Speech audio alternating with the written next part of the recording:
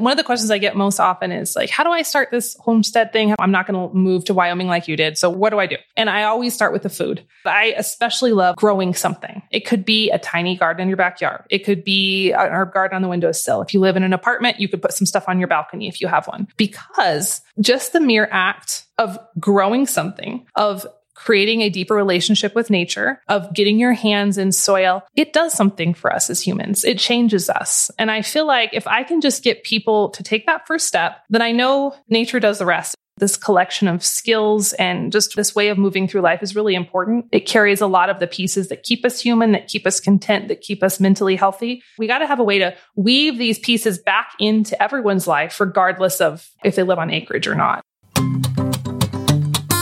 So have you ever wondered about just kind of running away from a lot of the madness and the complexity and the pace and the grind and the hyperconnectedness of, quote, modern life and finding a simpler, more ease-filled option? Or wonder what living a truly connected, grounded, meaningful life in this modern high-speed world really looks like? Or how to buck convention and expectations and find true contentment outside of society's prescribed paths? Well, my guest today, Jill Winger, did exactly that. And her unplanned journey into the world of what she calls modern homesteading, it not only changed her life, it touched a nerve when she started sharing it and sparked a movement guiding thousands back to their roots. Jill has become a leading voice in modern homesteading, and she describes what that is in our conversation, bringing together the wisdom of rural farm life and old-fashioned approaches to work and life with a modern context and tools and applications to really help us see things differently, reclaim a sense of ease and simplicity and sanity in a world that increasingly feels like it's anything but. In our conversation, Jill unravels the ethos behind homesteading as a mindset, not just a rural lifestyle, which is something that you can port to any situation. We explore pillars like growing your own food, working with your hands, and building real community, and what she really means by these things and how it's truly accessible to anyone, anywhere. And she shares why these and other traditions reconnect us to what humans inherently need. And for Jill, her experience buying a farm and raising a family on it, it wasn't exactly a matter of tradition. In fact, her family, at least at first, didn't understand the choice because it was so different than both what they'd done and what they'd expected her to do. Jill opens up about navigating this decision, seeking balance from raising kids on the homestead to the harsh realities behind fulfilling dreams like opening a restaurant. She offers really honest wisdom on pushing through a lot of the messy struggles to find beauty waiting on the other side. No sugarcoating, just truth. I walked away really fascinated by Jill's world, and I think you'll find inspiration and takeaways from her lens on modern homesteading. Whether you live on a farm, in a suburban neighborhood, or an apartment in a high-rise in a major city, her invitation to really take small steps back to our roots stuck with me, as did her reminder that how we choose to live each day matters more than where. So excited to share this conversation with you. I'm Jonathan Fields, and this is Good Life Project.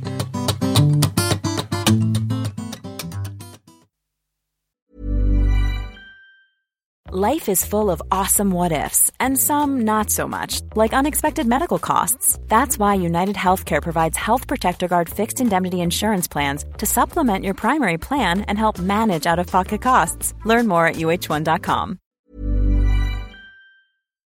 Good Life Project is brought to you by Understood Explains, a podcast that's like a beacon for parents navigating the special education system. Hosted by Juliana Urtubey, a special education expert, this season is all about individualized education plans, or IEPs. Juliana breaks down complex topics like how to tell if your child needs an IEP in a way that's easy to grasp. I checked out an episode of Understood Explains about the difference between IEPs and 504 plans, and I was struck by the balance of empathy and practical advice. It's not just about understanding the system, it's about empowering parents and caregivers to advocate for their children, which is just so important. So I've I've known a number of people who've had to literally scramble to figure out how to advocate for their kids when the system seemed to just make it so hard to get the support that they need and deserve. So if you're a parent navigating this world or even just wondering if it's right for your family, I encourage you to give Understood Explains a listen. Search for Understood Explains in your podcast app. That's Understood Explains. It's like having a roadmap for a journey you didn't expect, making it a little less daunting.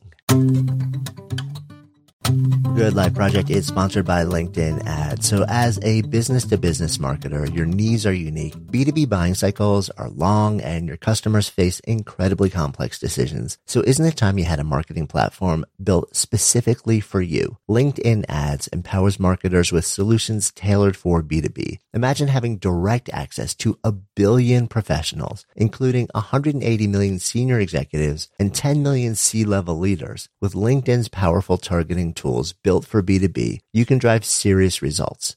LinkedIn Ads generated 2 to 5 times higher return on ad spend than other social platforms in the technology space. We've actually tapped the power of LinkedIn Ads a number of times ourselves, and the campaigns have been really successful. If you're ready to revolutionize your B2B marketing, try LinkedIn Ads with a $100 credit on your next campaign. Terms and conditions apply. Go to linkedin.com/goodlifeproject to claim your credit. That's linkedin.com/goodlifeproject, or just click the link in the show notes. Terms and conditions apply.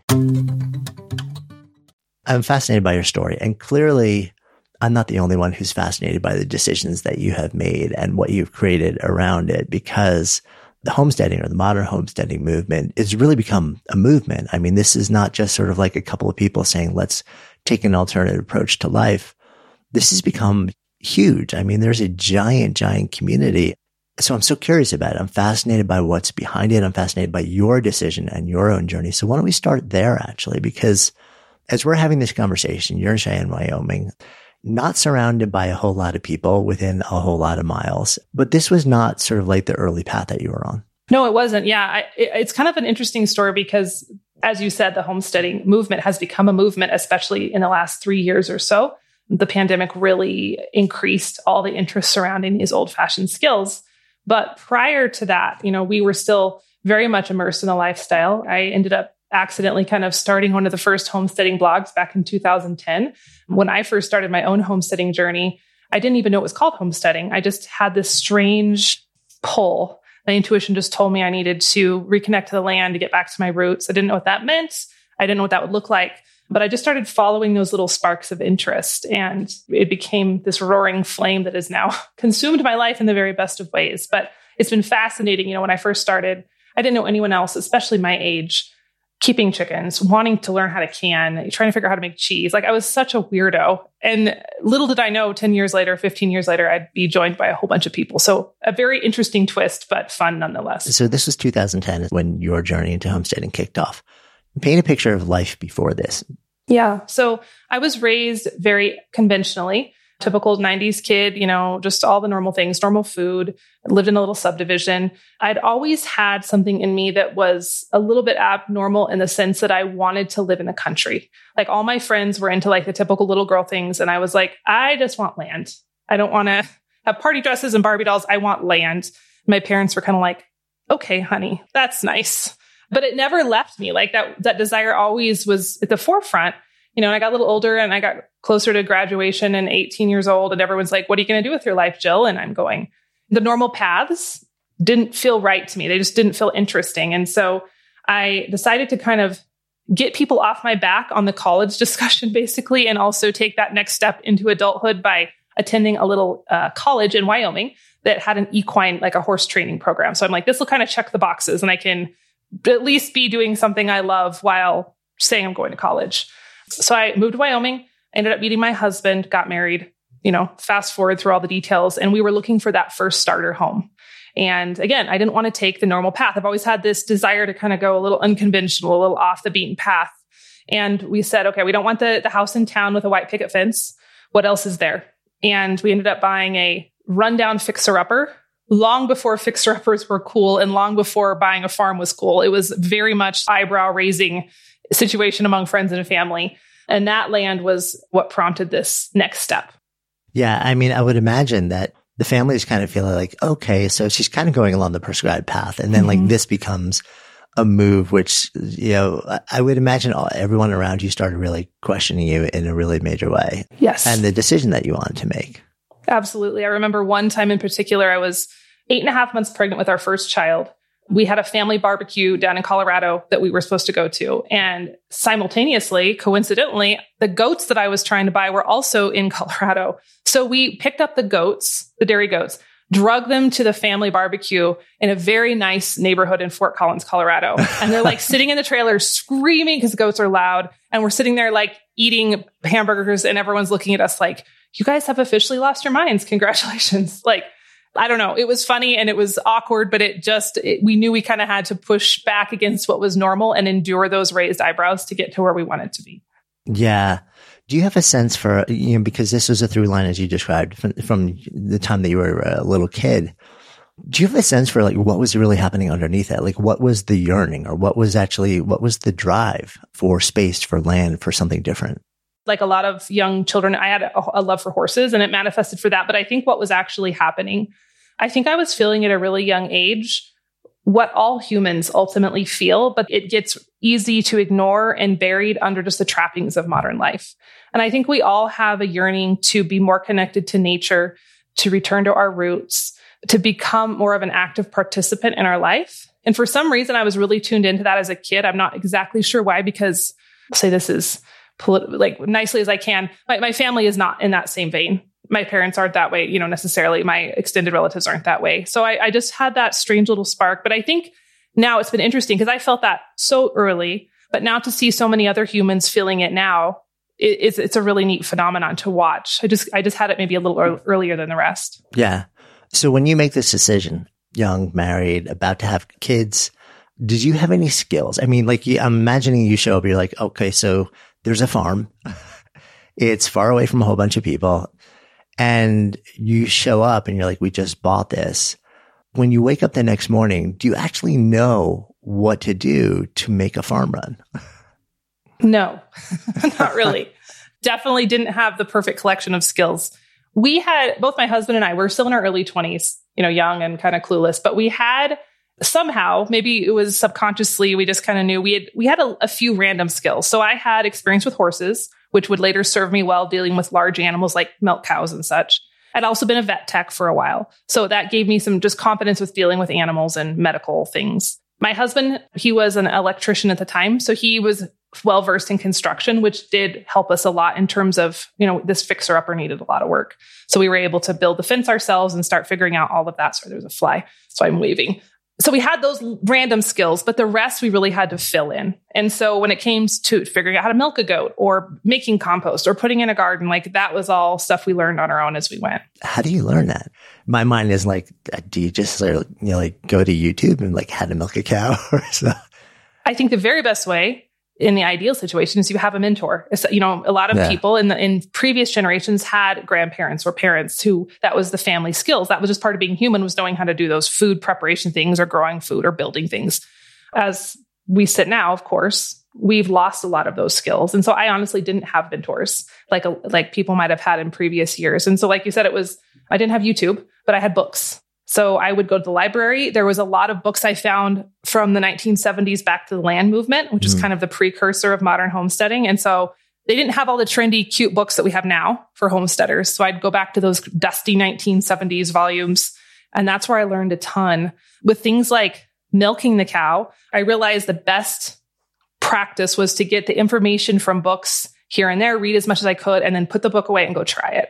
And then I'd go outside and I'd realize, okay, this isn't working. I don't know why this is happening. And then I'd go back to the bookstore. I'd try to figure out who I could call. And it was that mixture of book learning, but also actually applying that knowledge immediately, which was kind of the magic formula for me. Yeah. It's sort of like trial and error.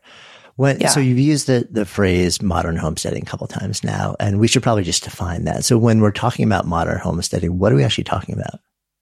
That's a great question. And it's a really popular one. There's a lot of definitions that float around.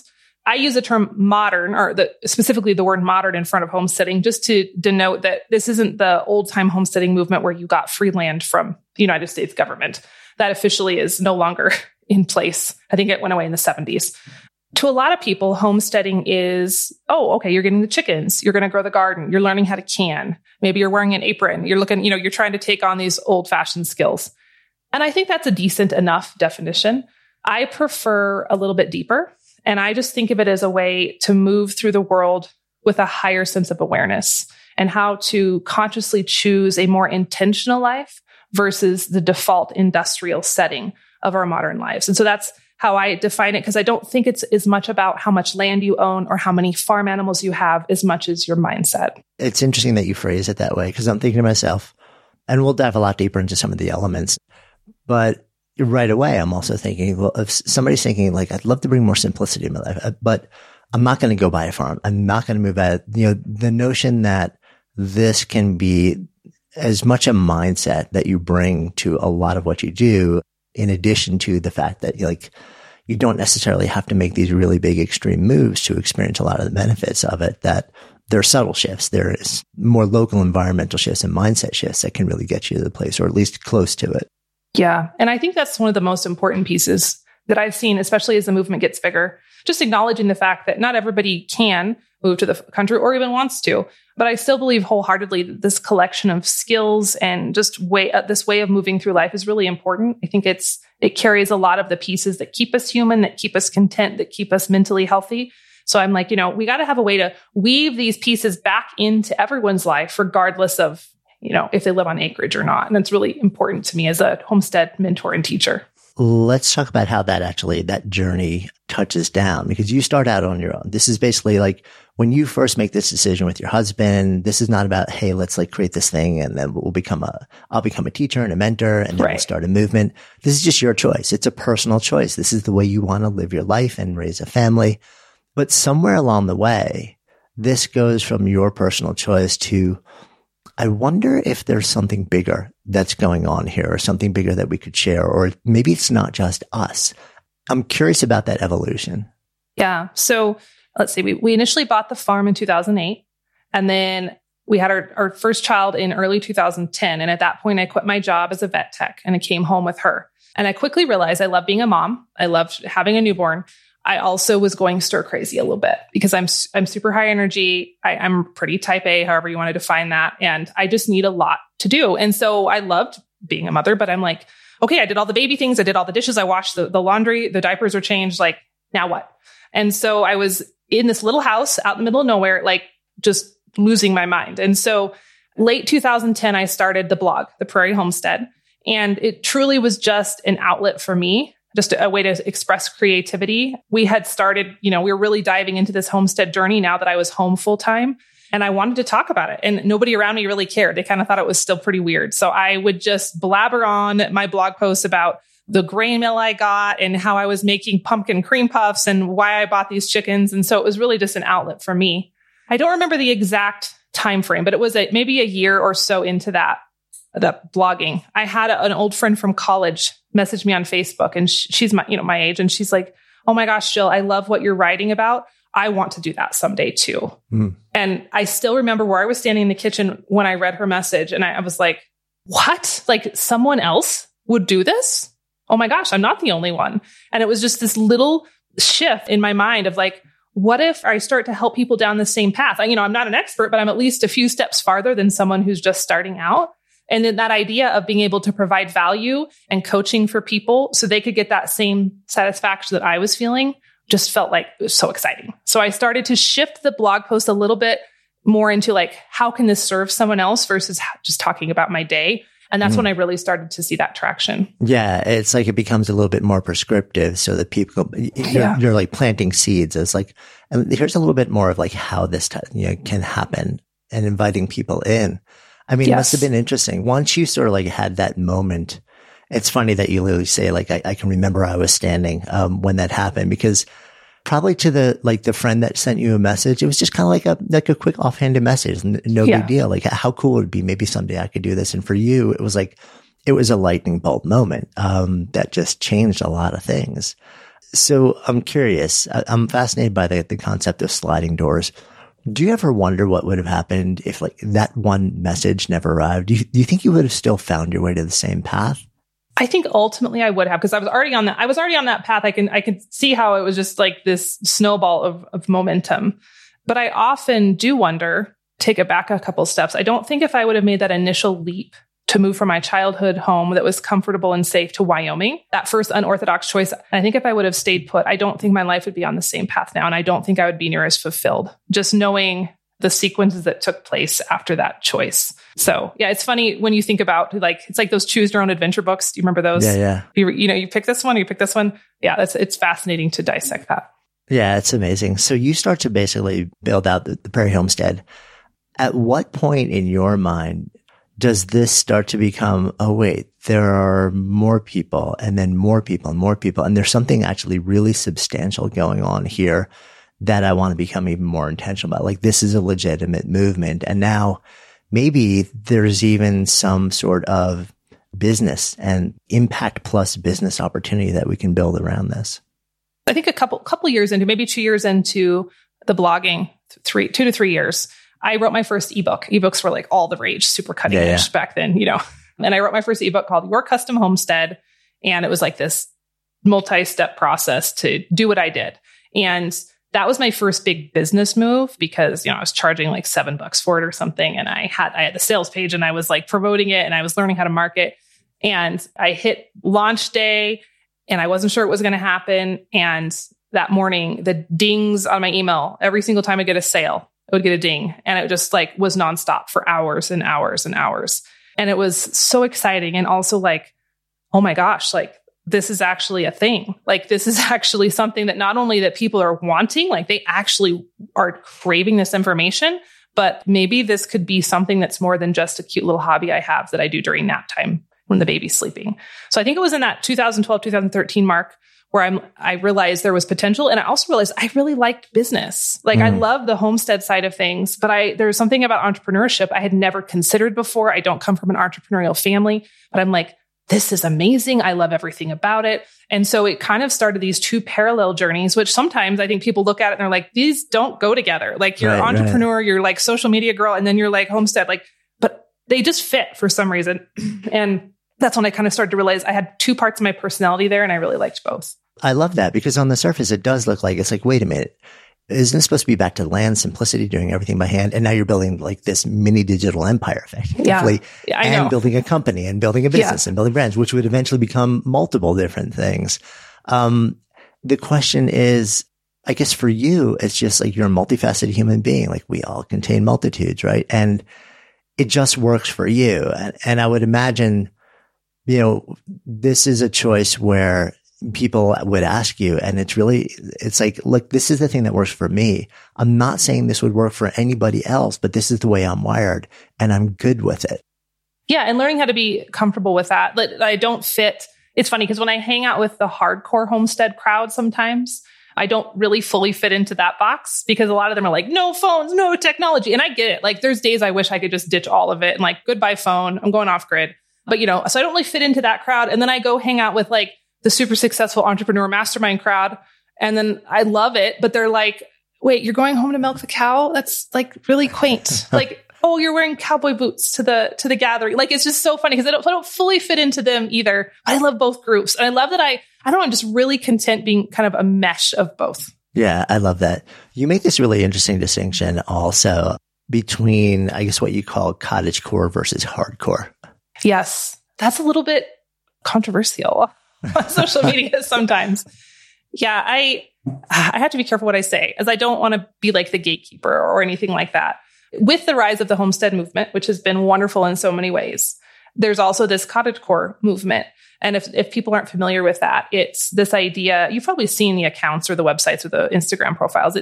They're so aesthetically pleasing, and it's usually women, sometimes men, but they're wearing these period appropriate gowns and clothing and aprons, and their hair is flying in the wind, and they're out gathering eggs, or they have, goats frolicking along the field with them in wildflowers. And it's just beautiful, very curated, right? Very much staged, but very curated and very appealing. And I found that, I love those accounts for their inspirational appeal.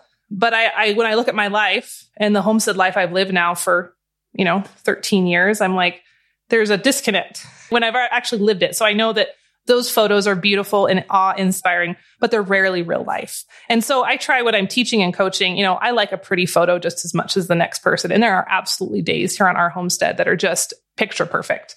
But I'd say there's more days when, an animal dies or there's mud. We've had so much mud this year. Or right now, there's flies. There's flies literally trying to land on my face as we talk because that's farm. Like farm and flies go together. And so I think it's important as people start to embark on a homestead journey, whether that's big or small, that they don't feel discouraged when their life doesn't look cottagecore 24/7. And I just want people to know it's okay for there to be weeds and for there to be manure and for there to be flies sometimes. And that's just kind of part of the normal progress of the journey. Yeah, I almost feel like there's been a bit of a shift in social media over the last few years also, not just in this domain, but like more generally away from the shiny, happy, perfect imagery and videos, because everyone realizes that like for the most part, it's just posed, it's a moment that you set up for the camera, but also there's such a yearning for human connection. And like, how do we connect most? Through vulnerability, through actually sharing the hardships we're going through, like our flaws, our struggles and things like that,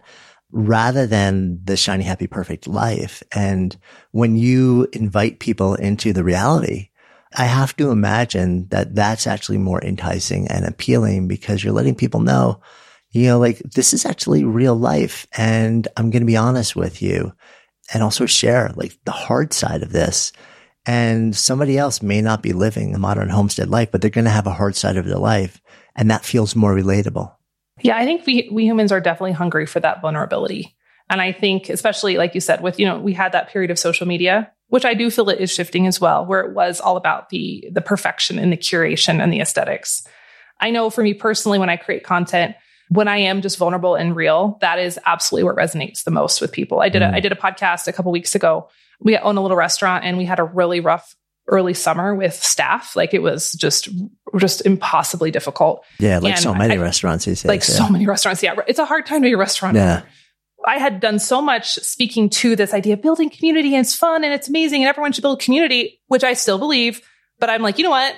I spent so many days crying over this restaurant situation. I also need to let them see that side because I don't want them to feel blindsided if they get into a community and then it's hard. And so the episode I did was just like, hey guys, here's what happened. It was brutal. We're surviving. Here's how we're overcoming it.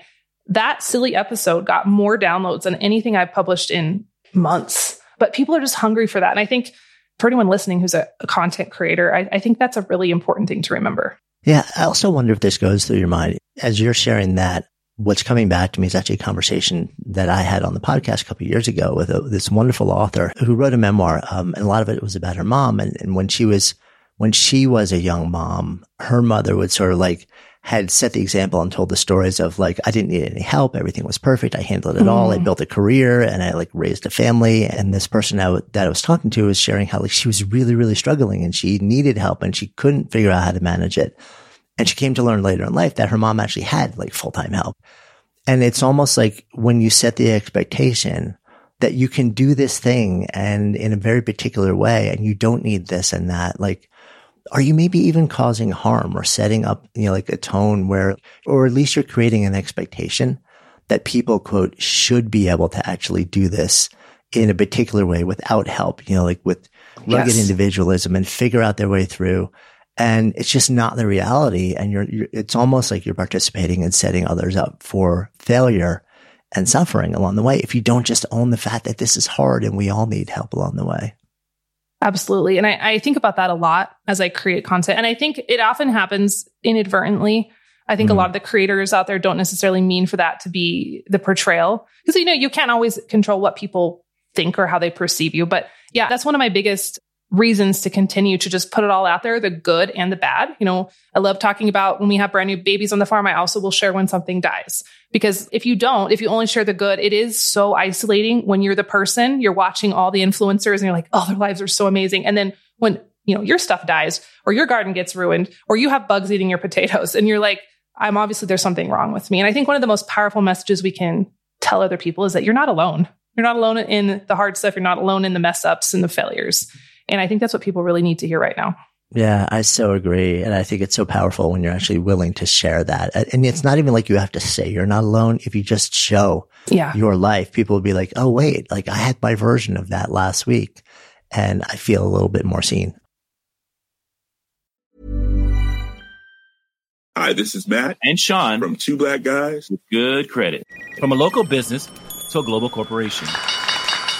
Partnering with Bank of America gives your operation access to exclusive digital tools, award-winning insights, and business solutions so powerful you'll make every move matter. Visit bankofamerica.com/banking for business to learn more.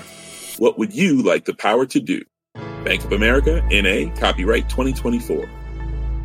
I'm Sandra, and I'm just the professional your small business was looking for. But you didn't hire me because you didn't use LinkedIn Jobs. LinkedIn has professionals you can't find anywhere else, including those who aren't actively looking for a new job, but might be open to the perfect role, like me.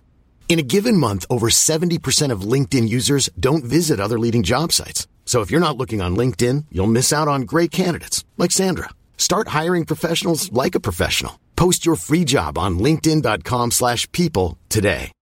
Here's a cool fact. A crocodile can't stick out its tongue. Another cool fact, you can get short-term health insurance for a month or just under a year in some states. United Healthcare short-term insurance plans are designed for people who are between jobs, coming off their parents' plan, or turning a side hustle into a full-time gig. Underwritten by Golden Rule Insurance Company, they offer flexible, budget-friendly coverage with access to a nationwide network of doctors and hospitals. Get more cool facts about United Healthcare short-term plans at uh1.com.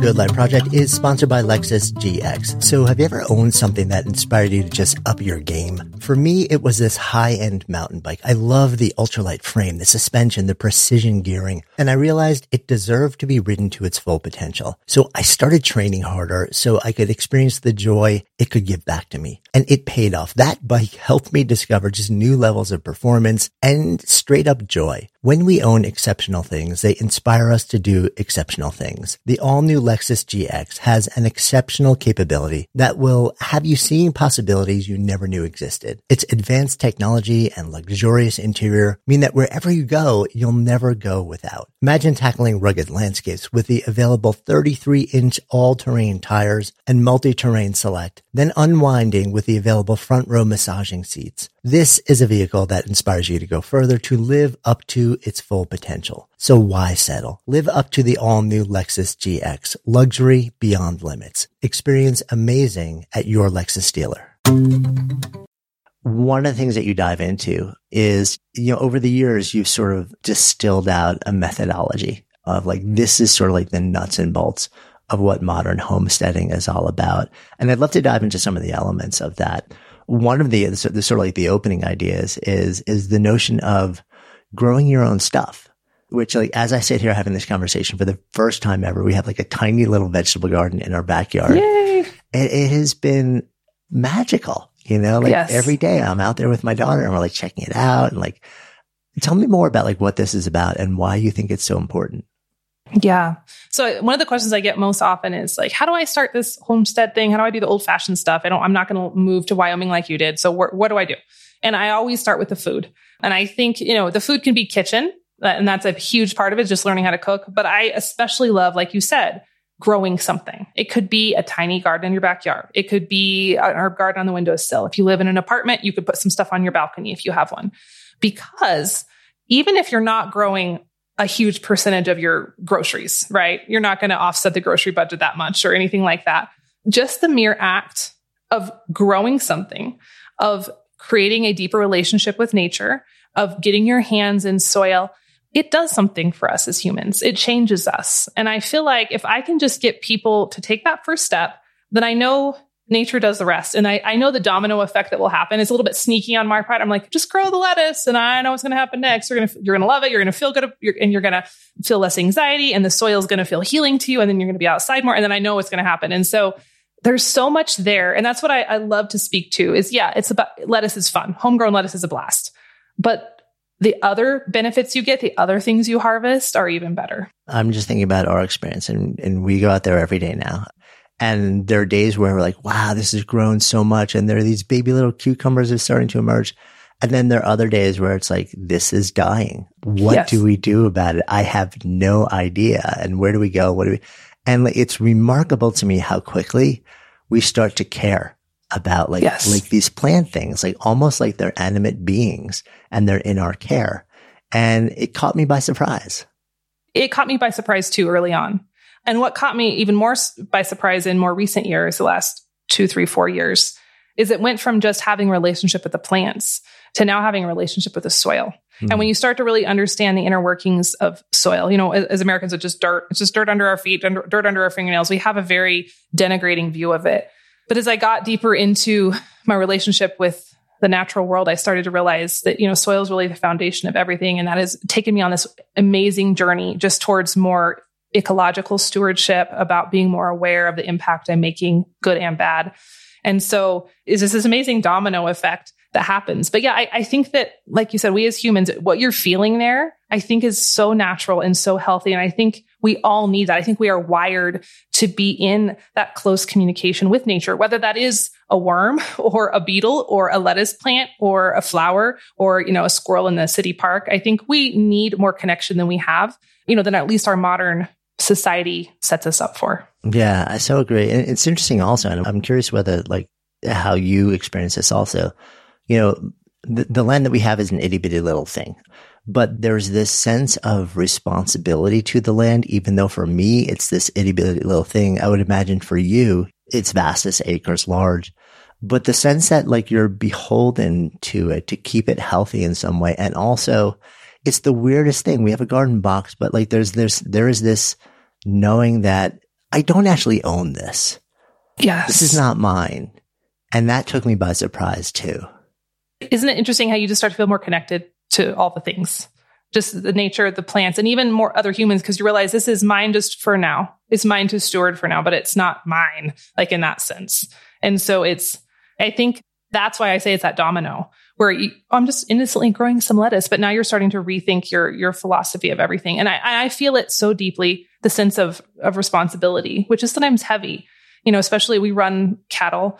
We run a large group of cattle because we sell beef. We ship beef nationwide. And knowing the difference between good cattle management and bad cattle management, there's a big gap. You can either restore soil or you can damage soil. And so just always thinking about those things. And the more I learn, I'm always like, oh, we need to do this better. And I think there's a lot of forgiveness in nature for us learning and us fumbling. But when you start to see yourselves as partnering with nature instead of just like lording over it, I think it's really exciting. Yeah, no, completely. It kind of flows naturally into one of the other things you talk about, which is the notion of working with your hands.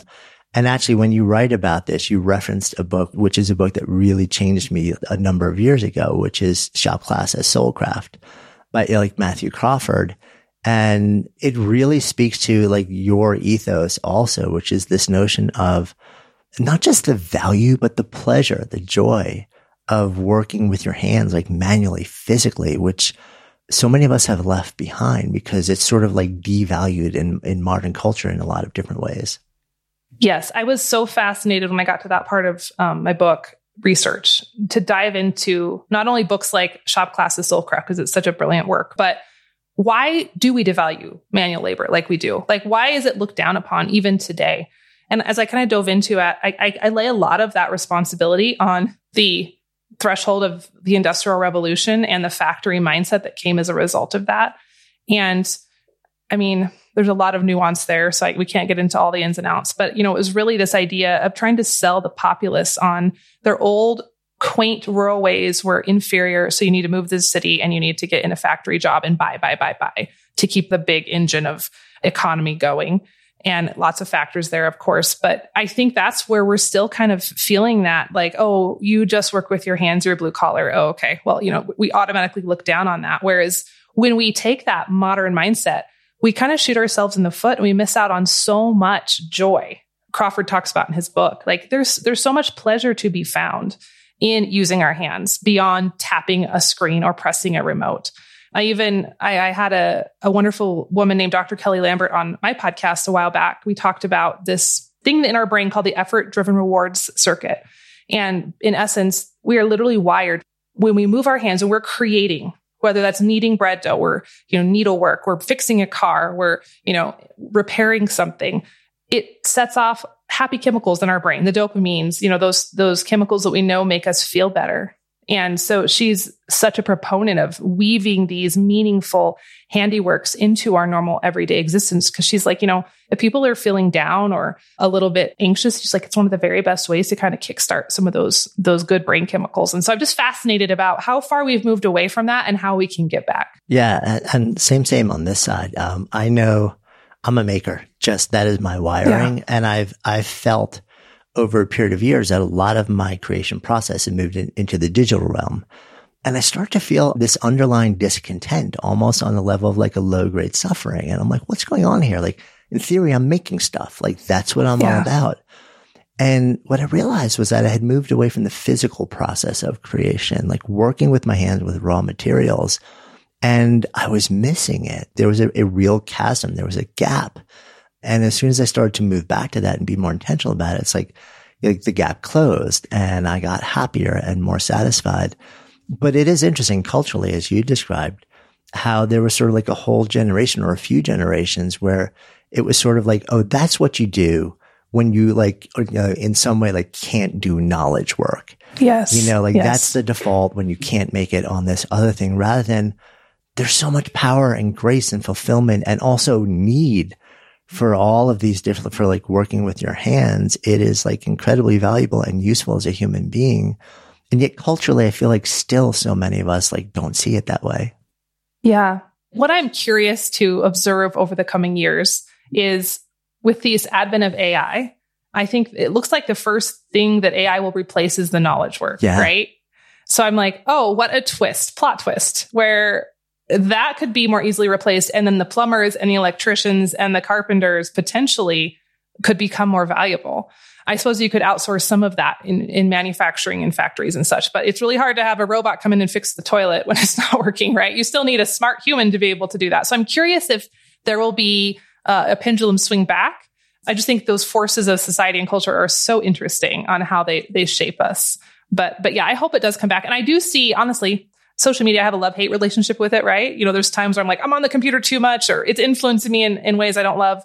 But I do love that it is spreading awareness of these things so people can listen to this podcast and go, oh, what if I weave some handicrafts into my week next week? So I'm curious as we bring these subjects to light, what will happen. 100%. And I think it's not an either or proposition. It's a yes and. It's like, well, this is exactly the example that you're setting, right? On the one hand, you've got physical businesses, you've also got digital and remote businesses, and you're like out there on the farm, like working with animals. You don't necessarily have to choose between. In fact, there are ways to figure out how to make them all work in harmony. I mean, I know plenty of craftspeople now, or illustrators who are friends and artists who love the work that they do, but the way that they actually earn their living is by also spending time building their profile in the digital realm. And it works, harmoniously. And they're really thankful for the fact that they can support themselves now doing this because of that. I think there's definitely a way to figure out how to dance with it, like depending on who you are and where your motivations and your impulses and your pleasures lie, just as a human being. I couldn't agree more. And I think, at least for me, as my life has become more complex than it was in 2010 with one baby and just sitting in the house all day, right? I have more businesses. I have more irons in the fire. I have more responsibilities. It would be very easy for me to just go, you know what? Homesteading was a good phase in those early years, and I need to step away from it now. I don't have time to grow things or can tomatoes. Yet I have chosen to consciously continue even in the midst of the chaos, because just exactly like you said, I do spend a lot of time on the computer now. Like today I had 3 interviews. I'm preparing for a book launch. I have websites to build. I have emails to answer. So I was on the computer a lot today, but I literally scheduled it in an hour and a half to go ride my horse this morning and work on my roping skills, because that is tactile. It's in the physical world. It makes me so happy. It's using my hands. It's connecting with nature. And I have to have both. I find that if I don't have both and I'm just sitting in this chair on the computer, my creativity tanks, my motivation tanks, I don't produce as high quality work. And so I find that I need to have both. And I think that most people would benefit from both. Maybe it's just like I do the office work, then I go walk through the garden barefoot and just commune with nature, or, just those sort of mixing of old and new, past and present, I think it's really going to carry us forward, hopefully, as a more balanced culture. Yeah, I couldn't agree more. And I think also as somebody who is creative or looking to make things, in a weird way, like people talk about getting stuck. I'm trying to figure this thing out. I'm trying to make something. I'm just kind of stuck. And the ability to have these two realms to kind of like move seamlessly between, I think sometimes the release valve for stuckness in one realm happens when you're in the other, and the ability to move between them rather than just stay in one and try and grind your way through it. Say, well, let me just let that sit and go over to this other place. And like all of a sudden, like the resolution comes to you. It's actually really helpful to be able to move between these two different things or 3 or 4 different realms, whatever it is for you in your life. Absolutely. I could not agree more. I think that's really the magic piece for me creatively. Good Life Project is sponsored by Lexus GX. So have you ever owned something that inspired you to just up your game? For me, it was this high-end mountain bike. I love the ultralight frame, the suspension, the precision gearing, and I realized it deserved to be ridden to its full potential. So I started training harder so I could experience the joy it could give back to me. And it paid off. That bike helped me discover just new levels of performance and straight up joy. When we own exceptional things, they inspire us to do exceptional things. The all-new Lexus GX has an exceptional capability that will have you seeing possibilities you never knew existed. Its advanced technology and luxurious interior mean that wherever you go, you'll never go without. Imagine tackling rugged landscapes with the available 33-inch all-terrain tires and multi-terrain select, then unwinding with the available front-row massaging seats. This is a vehicle that inspires you to go further, to live up to its full potential. So why settle? Live up to the all-new Lexus GX. Luxury beyond limits. Experience amazing at your Lexus dealer. Hi, this is Janice Torres from Yo Quiero Dinero. From a local business to a global corporation, partnering with Bank of America gives your operation access to exclusive digital tools, award-winning insights, and business solutions so powerful, you'll make every move matter. Visit bankofamerica.com/banking for business to learn more. What would you like the power to do? Bank of America, N.A. Copyright 2024. This message comes from BOF sponsor eBay. You'll know real when you get it. It'll say eBay Authenticity Guarantee. And you'll feel it. Maybe it's a head-turning handbag, a watch that says it all, jewelry that makes you look like the gem, or sneakers and streetwear so fresh every step feels fly. eBay gets it. So look for the blue check mark next to that thing you love and be confident that every inch, stitch, sole, and logo is checked by experts. With eBay Authenticity Guarantee, you can trust that feeling of real is always in reach. Ensure your next purchase is the real deal. Visit ebay.com for terms. Imagine the softest sheets you've ever felt. Now imagine them getting even softer over time. That's what you'll feel with Boll & Branch's organic cotton sheets. In a recent customer survey, 96% replied that Boll & Branch sheets get softer with every wash. Start getting your best night's sleep in these sheets that get softer and softer for years to come. Try their sheets with a 30-night guarantee. Plus, get 15% off your first order at bollandbranch.com. Code BUTTERY. Exclusions apply. See site for details. One of the ideas that you share also is the idea of escaping the human zoo. Yeah. So the language is like wonderful around that, but take me deeper into what you're actually saying here. There is definitely more awareness about this kind of coming. I see it more on social media here and there. But it's just this idea that modern culture, especially if you live in a big city, which is unavoidable for many, right? It's one of the most unnatural human habitats we can imagine. If we think about where humans are really designed or wired to be, and then we contrast that with city life with, it's asphalt and concrete most of the time. It's a ton of artificial lights. We're surrounded in structures that are completely man-made versus anything that nature made. And it's not to say that you should never be in those environments because that'd be pretty hard to avoid. But rather, how can we be aware of that and then start to be a little more conscious of like, okay, my body needs this because I am a biological being. I am not a robot. And so I'm going to need to be mindful of the artificial light that's coming in. I need to make sure I'm not being exposed to just human environments or human-made environments 24/7. I'm going to be in there for a while, and then I'm going to go out and put my feet in the grass, or I'm going to go breathe fresh air. I'm going to go stand under a tree. I'm going to go interact with nature. And so I think about that a lot, even here on my homestead. There's those influences that seep in. When I'm sitting in this office chair, humans are not designed to be sedentary. We're designed to be moving constantly. And it's okay to be sitting here for 8 hours and then go work out for 30 minutes. That's better than nothing. But really, we're kind of wired to be in that constant movement. So it's not that I'm trying to achieve perfection, but it's just being really mindful. And I think even those little baby steps of watching the light that we're exposed to and paying attention to how we move our bodies, how long we're sitting, those sort of things can be a really big shift. Again, you don't have to have a farm to do any of that. Yeah. And just the notion of being aware of your environment and how it affects you. I feel like so many of us actually are really just tune that out. We just kind of say, like, we're in the city. It is what it is. There are certain things that I have to accept. And we don't even realize how much all the little different things are affecting us and our ability to thrive, our mood, our happiness, our health, our well-being, our relationships.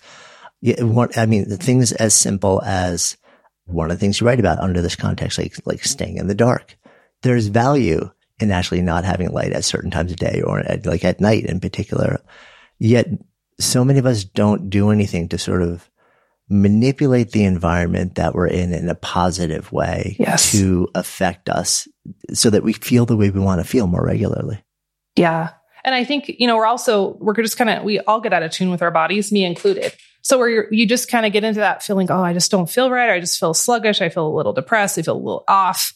And then it's really hard sometimes because we're bombarded with so much unnatural environment that to really go, okay, wait, this is maybe why I was on my phone till midnight last night, all that blue light, and I wasn't getting good sleep, and I was in a bedroom with lights all over in it. And so, maybe that's why. And maybe I need to just go outside. And, if I'm feeling stressed, my body's not designed to sit in a chair for 10 hours a day and just be bombarded with a ton of crazy tasks. Maybe I need to put it away and just walk outside and get fresh air and move my body. And so I think, like you said, just awareness, not perfection, but just those little steps add up in a big way.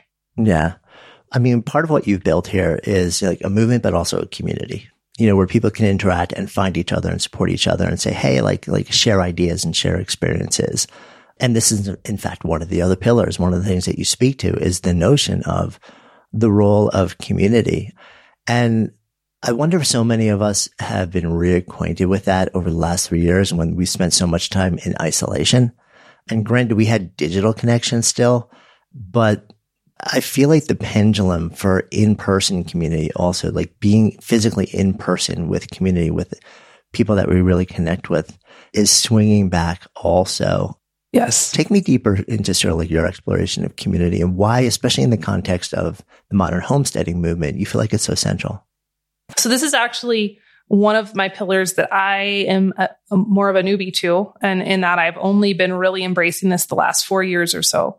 When we first started homesteading, we were isolated. I'm so focused on having young children and building my homestead along with my husband that we were very much just focused on this property, and that was everything. And perhaps at that phase in our life, that was just what we needed to do.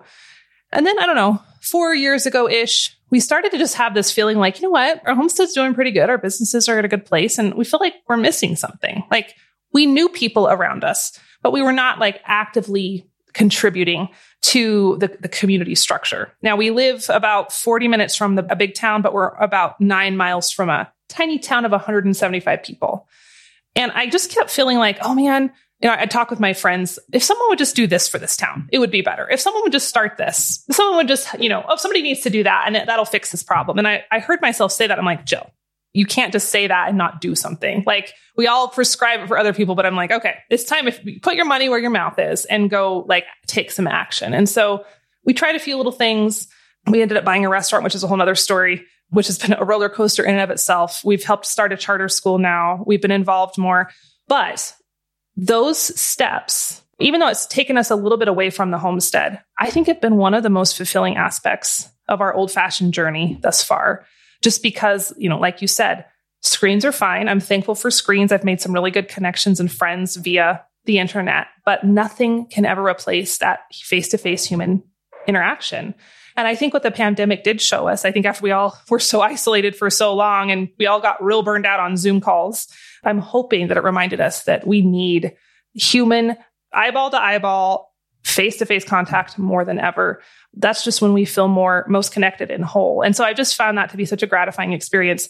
Also messy, also frustrating sometimes, also like days where I'm just like pulling my hair out, but you can't have the good parts without that struggle. I think they have to go together when we're talking about human interactions and community. So I'm really passionate about that. Yeah, I mean, it's so great. I think it's just like we were talking about with social media, like the way that humans connect is when you're open and honest and vulnerable. And that involves a certain amount of mess, because at any given time, we are all moving through a certain amount of mess in our own lives. And when you share that, sometimes it meshes in positive ways with others and sometimes it doesn't, but that's the nature of it. So you brought up along the way, you also ended up with a restaurant, and which is a great way to be at the center of community also. But having some experience, about a decade, my wife was actually in a large restaurant group in New York City before we headed out. So I know that industry really well. It is brutally, brutally hard in the best of circumstances. So I'm fascinated by the fact of okay, so here's you. And you're trying to build a restaurant, and also kind of a restaurant that it has a feel and really is there to support the community and be a center, a hub of conversation and connection and sharing meals together, genuinely. And yet at the same time, behind the scenes, running a business that is often just extraordinarily difficult. Does that change the way that you feel about a desire to be a social hub for connection within the community? It depends on the day. There are days where I'm right. Oh, I just want to be a hermit again. Oh my gosh. Right. I will preface that by saying we do have a team that runs a restaurant. We were talking about not doing it all yourself. I physically cannot do it myself. So we have a great manager right now. We have a full staff of employees. We didn't at the beginning of the summer. We had some turnover, and that's why I was so stressed out. But we have a great team now. They're running it smoothly. I go in and I'll work there a couple times a month just because I like to feel the heartbeat of the staff and be there and hang out with the locals. I'm in and out, but not there all the time. But yeah, what was your question was, does it change? One of the biggest desires that people have is to write a book. One of the other ones is to own a restaurant. Yeah. Everyone wants to write a book and everyone wants to own a restaurant. And the dream when somebody says, I want to own a restaurant is you walk into the space and you see it filled with people and there's conversation and amazingness happening and connection. And you're walking from table to table. This is my restaurant. Oh, how do you Yes. And that's the fantasy that we all have. And it's there's a beautiful community and we're kind of the shepherd of that community to a certain extent. And there's this noble intent behind it and a little bit of ego often too. But then the lived reality of that is often the exact opposite. Yes. Does that change the way that you feel about sort of really getting behind bringing community together? I think it would have surprised me more. It would have changed the way I feel more if I hadn't experienced an element of that same dynamic elsewhere in my life prior. I have found having now written books and having now owned restaurants and having done other big things and fulfilled other big goals and dreams. There's always the glamorous side. And there are totally days where I walk into the restaurant and it's exactly like you said. The tables are full. Hi, Jill. How are you? It's just oh, it's so fun. This is fantasy. But of course, there are days where I'm pulling my hair out. Everything's out of stock. I can't get French fries. The grill's broken. Somebody called in sick. But I think I can't, I don't know. At this point in my life, I realize I can't have the fantasy moments without the hard part too. I realize they come together. And same with the book. I had the moment this week where I got my upcoming book in the box for the first time. So I held the copy and it's what everyone dreams of, the moment of holding your work in your hand and it's real. I know it was 2 years of blood, sweat, and literal tears to get to that point. So I'm I get this mountaintop moment because of the valleys. And I think it's the same with the restaurant. I get the mountaintop of the restaurant because I am willing to go through the valleys. And honestly, I don't know if a lot of people are willing to go through valleys. And that's one of the things I really encourage, whether you're homesteading or you're an entrepreneur. You have to be willing to power through the hard times, the valleys, in order to get to the parts that are social media worthy or the moments that you've been craving. So I think it was less of a surprise in the restaurant world just because I've experienced before. Yeah, no, that makes a lot of sense. And I love the notion of you've got to say yes to all of it. Yeah. You can't cherry pick the highlights and then just ignore all the other stuff. It's part of one big basket of experience. When you think about what you have been building over the years now, the state of the sort of modern homesteading movement and your role in it, you're somebody who has really become front and center in this movement.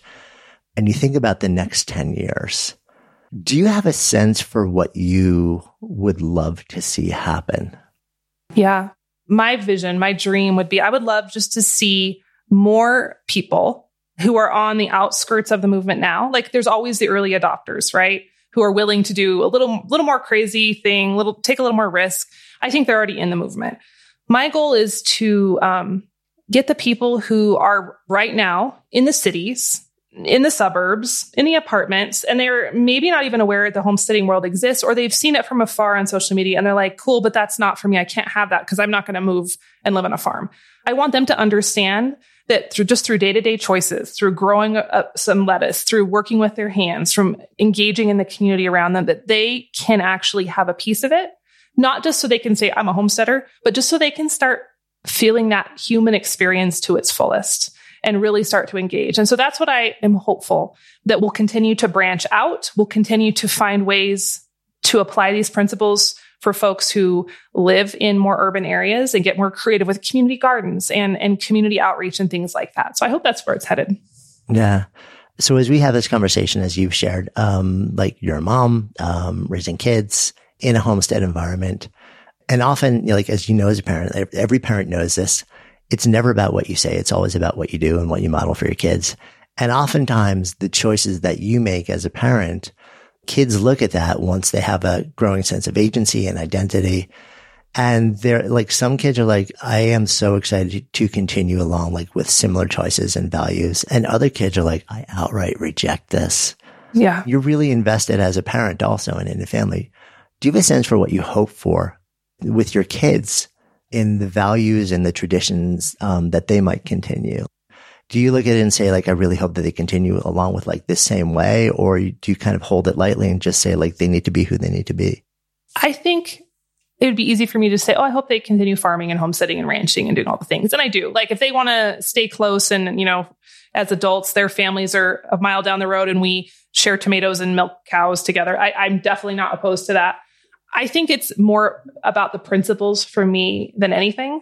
You know, my parents gave me the gift of when I moved away from home to do 1,200 miles away to go ride horses for a living.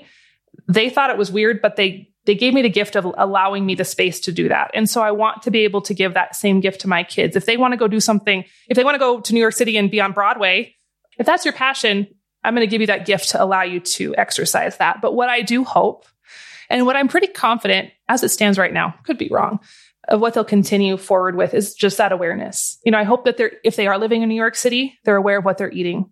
They're aware of their impact on the environment. They're making good choices in terms of moving their body and making sure they're working with their hands. They're mindful of the world around us. And so that's what I hope most of all that they'll continue forward with, no matter where they end up. Yeah, that makes so much sense to me. For those listening in right now and they're kind of nodding along and saying, it sounds really cool, but maybe they're living in New York City or they're living in somewhere where it also sounds really foreign to them in a lot of ways. Yes. What's an invitation for sort of like a simple first step in? I would say start in your kitchen. Maybe you can't grow something in a pot yet. That's okay. Just start with cooking a little bit more. I think we're in such a culture where ready-made and fast food and convenience is so put on a pedestal. And that's okay. I still eat convenience fast food sometimes. But maybe instead of eating out 3 or 4 times a week, you take one night a week and you as a family or you on your own commit to cooking something from scratch that you haven't made before. And if you've never cooked, that can be something extremely simple. But you can kind of tailor that to your comfort level. I'd say find something that's interesting or invokes curiosity in you. Because when it's something you're curious about, it's going to be more gratifying once you try it. And it's that same domino we've been talking about. I think if people can just try something new, they're going to get a little bit of dopamine in the kitchen. Then they're going, I'm going to try the next thing. I'm going to try the next thing. And what happens is we have this amazing snowball effect. And food's a big deal. What we eat affects how we feel, how we sleep, our mental health. It starts to affect our local community and our economy. If we're starting to buy more local, it affects the environment. And if we're, buying food from 1,200 miles away versus our backyard. So it can make a really big impact in a really simple way. And we're all eating anyway. So I think it's a really easy place to start. Yeah, I love that. Feels like a good place for us to come full circle as well. So in this container of Good Life Project, if I offer up the phrase to live a good life, what comes up? When I think of that, I just think of connection to the soil, to our food, and to our communities and ourselves. And I think that can look a lot of different ways for a lot of people, but that's the beauty of it, is I think if we can live in a lot of different forms as long as we're connected. Thank you. Hey, before you leave, if you love this episode, safe bet you'll also love the conversation we had with Natalie Basile on the history and contribution of Black farmers in America. You'll find a link to Natalie's episode in the show notes. And of course, if you haven't already done so, please go ahead and follow Good Life Project in your favorite listening app. And if you found this conversation interesting or inspiring or valuable, and chances are you did since you're still listening here, would you do me a personal favor, a 7-second favor, and share it? Maybe on social or by text or by email, even just with one person. Just copy the link from the app you're using and tell those you know, those you love, those you want to help navigate this thing called life a little better so we can all do it better together with more ease and more joy. Tell them to listen. Then even invite them to talk about what you've both discovered, because when podcasts become conversations and conversations become action, that's how we all come alive together. Until next time, I'm Jonathan Fields, signing off for Good Life Project.